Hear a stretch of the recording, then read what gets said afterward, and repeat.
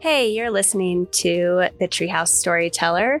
Meet me in the treehouse for God-shaped storytelling.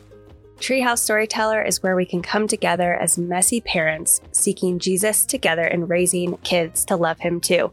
If you aren't scared of addressing cultural issues head on and finding a deeper understanding of the biblical worldview to share with your children, then you've come to the right place. I'm not afraid to be transparent and tell all of the juicy details. Our children are being chased by the world, and it is our job to be well equipped and know not only how to lead our flock, but successfully send our arrows out into the world one day to build the kingdom.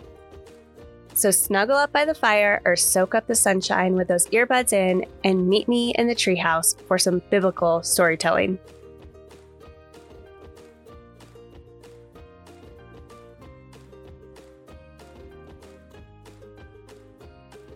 Hey guys, welcome back to the Treehouse. Today I have with me one of my bestest friends.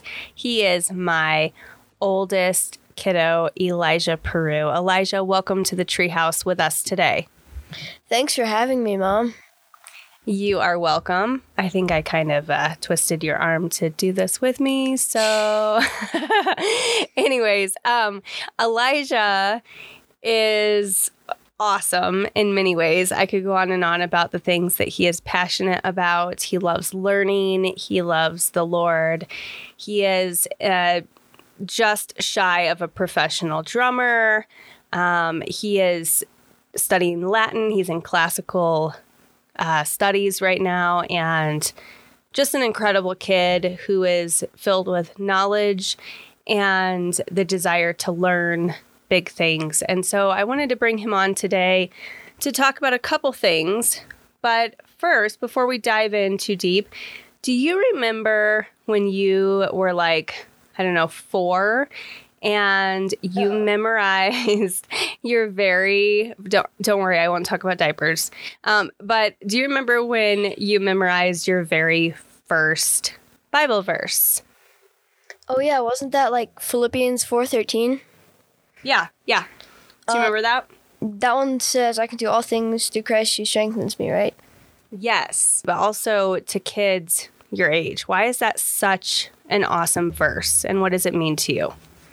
So first I want to say not just that verse alone, but I think every kid needs to have their specific verse that applies to them in all their struggles. And for me, and actually a lot of other teenagers, it's Philippians 4:13.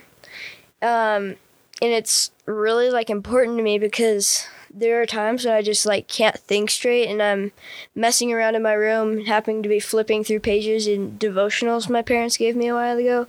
And I just randomly open it up and the thing I need to hear is right on that page.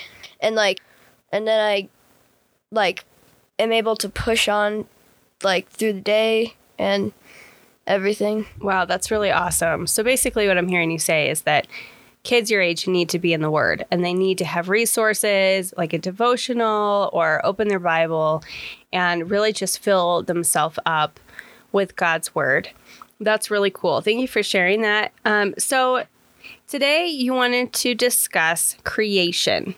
Why is this something you are so passionate about, Elijah? It all started in the 4th grade.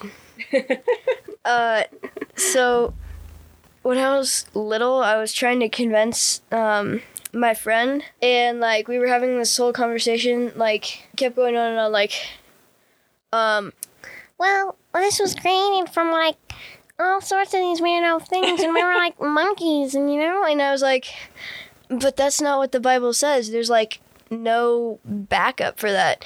And we just kept going on and on, and I felt like I was kind of in a, far down point in the debate. But then I prayed, and God showed me the verse again. So, the all things through Christ verse? That's awesome. And later, I think later that week, we had one more argument during recess. And I finally got them to stutter well, Elijah,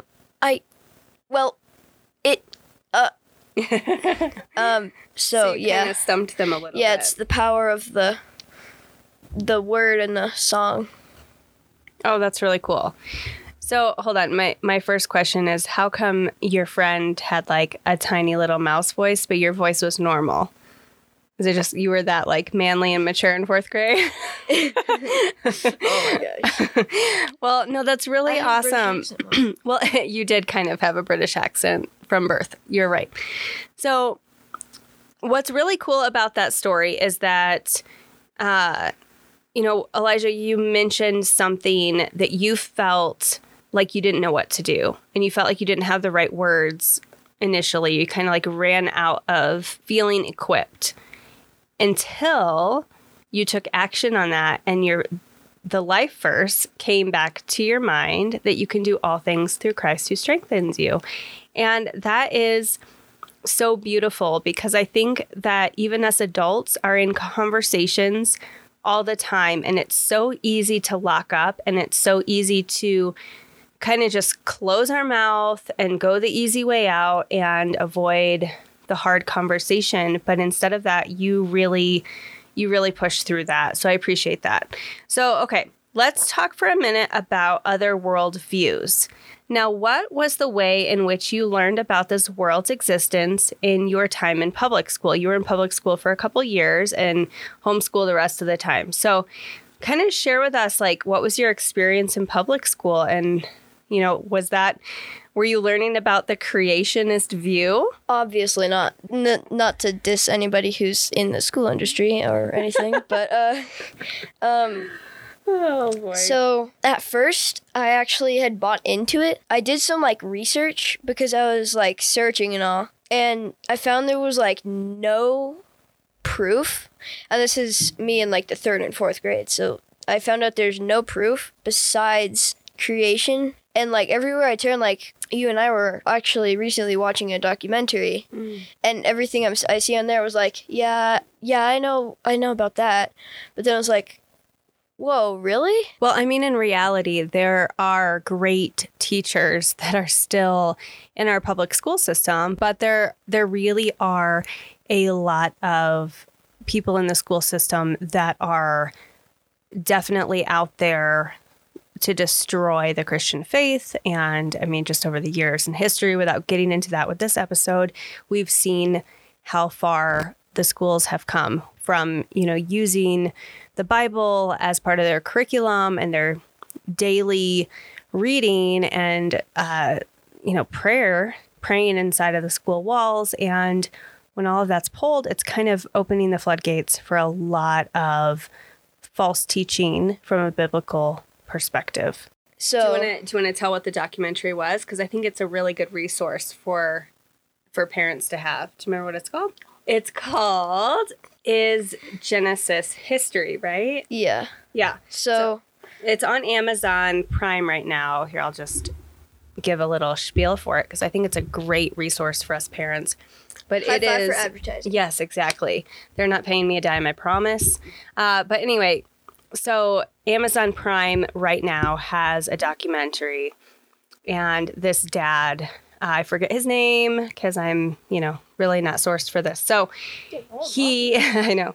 So he saw a Kinham verse Bill Nye, the science guy, who, my generation grew up listening to and watching, and they went head to head in a debate for creation versus evolution. And because he was so blown away by this debate, he decided to film this documentary. And it's actually an incredible, very family-friendly documentary. And it is fascinating, absolutely fascinating. I think every Christian should watch it. So anyways, I don't know anything behind the scenes of who did what, but I have been watching it with Elijah, and it has been incredibly enlightening, to say the least. So, okay, back to your experience in public school. So yeah, back to school. Really, I don't like talking about school that much when it's summer. Sorry. Just joking. But so yeah, I was trying. I was in the whole Case for Christ thing, and I was like trying to like communicate to all my classmates, and it was like, no, they're teaching a lie. And they were all like, whatever, I don't care. And then next thing I know, my parents take me out of public school, and I'm homeschooled, and it was the best thing ever. Aw, thanks, buddy. Yeah, so public schools for sure teach evolution. Even back in like the late 90s, early 2000s, now you know my age, in high school. So we would actually have to study evolution. And I always question my teacher and ask her, like, well, hey, hold on. It was actually my biology class. And I remember asking her freshman year, like, hey, like, I don't agree with any of this. So how do you want me to write this paper or answer these tests?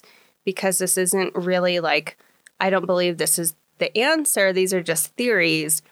And she told me that she would flunk me if I didn't pretty much buy into what she was saying. So that was a challenging classroom for me.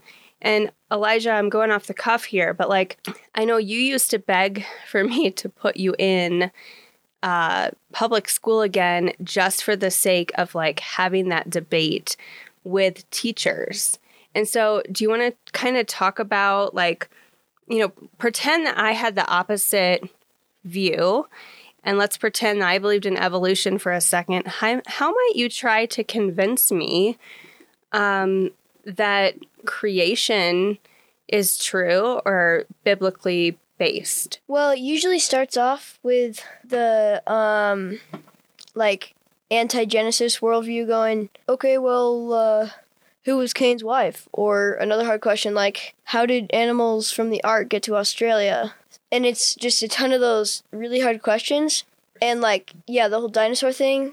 And like, basically saying like, it's either they answer it if they're an expert or they can't answer it. And more people are buying into evolution. But really the hard thing is they tick you off with their best. So if you can answer their best, then it's the whole thing from there. So let's say you asked me like, well, what about dinosaurs? If Noah gathered every animal on the ark, or who was Cain's wife? So the answer to all three of those is Cain's wife was actually one of his sisters, because it wasn't illegal to marry one of his sisters back then, and there was no genetic mutations. And then the thing with the dinosaurs, they probably, all of the water ones died off, and like maybe on their way to the ark, the wrong habitat, or they were tired out, or they just killed each other, or something Jurassic like that. Jurassic. Oh my gosh, like that. That was awesome. Or he brought them on the ark and they died when they were released because they couldn't possibly survive near the Himalayas. And then the thing with the animals getting to Australia, that one's a really tough one, but there's actually a lot of marshes in between of like Siam in Australia, and there's other things where there's been heavy erosions where the land has been cut away from other land while tons of animals are still on it and drifting to a new location. So there could have been like animal rafts, as they're so called, that are going over to Australia, and there's like starting out just one more time with 2 kangaroos and 2 emus and 2 koalas. But yeah, after that, so yeah, what would be some like more questions that you might ask if you were the opposite worldview, like about the Genesis and the creation? Like, wouldn't it be obvious that it had to be evolution or something like that? Those are all really awesome examples. Thanks for going through all of those with me. I love what I've been learning about the dinosaurs lately. I love learning stuff from you because your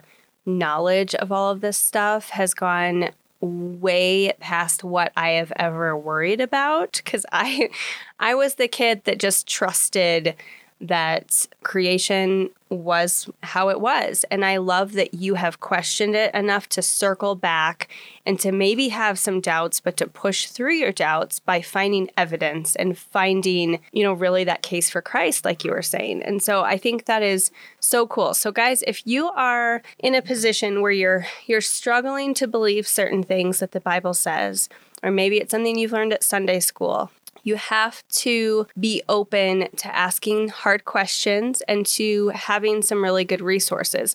So, Elijah, do you have a couple books that you have used over the last few years that has really helped you piece together some of your information that you would want to share with other kids? So any geology book you can find, they'll all say that evolution was the way to go, but when you're actually reading what the geology book tells you to do, you're seeing that it couldn't have been millions of years or slow, gradual erosions and other things like that. But the biggest You're referring to the flood. Well, yeah. Yeah. Okay. The flood versus millions of years of wind and sand. Another really good resource is Ken Ham's book, The Lie, Evolution.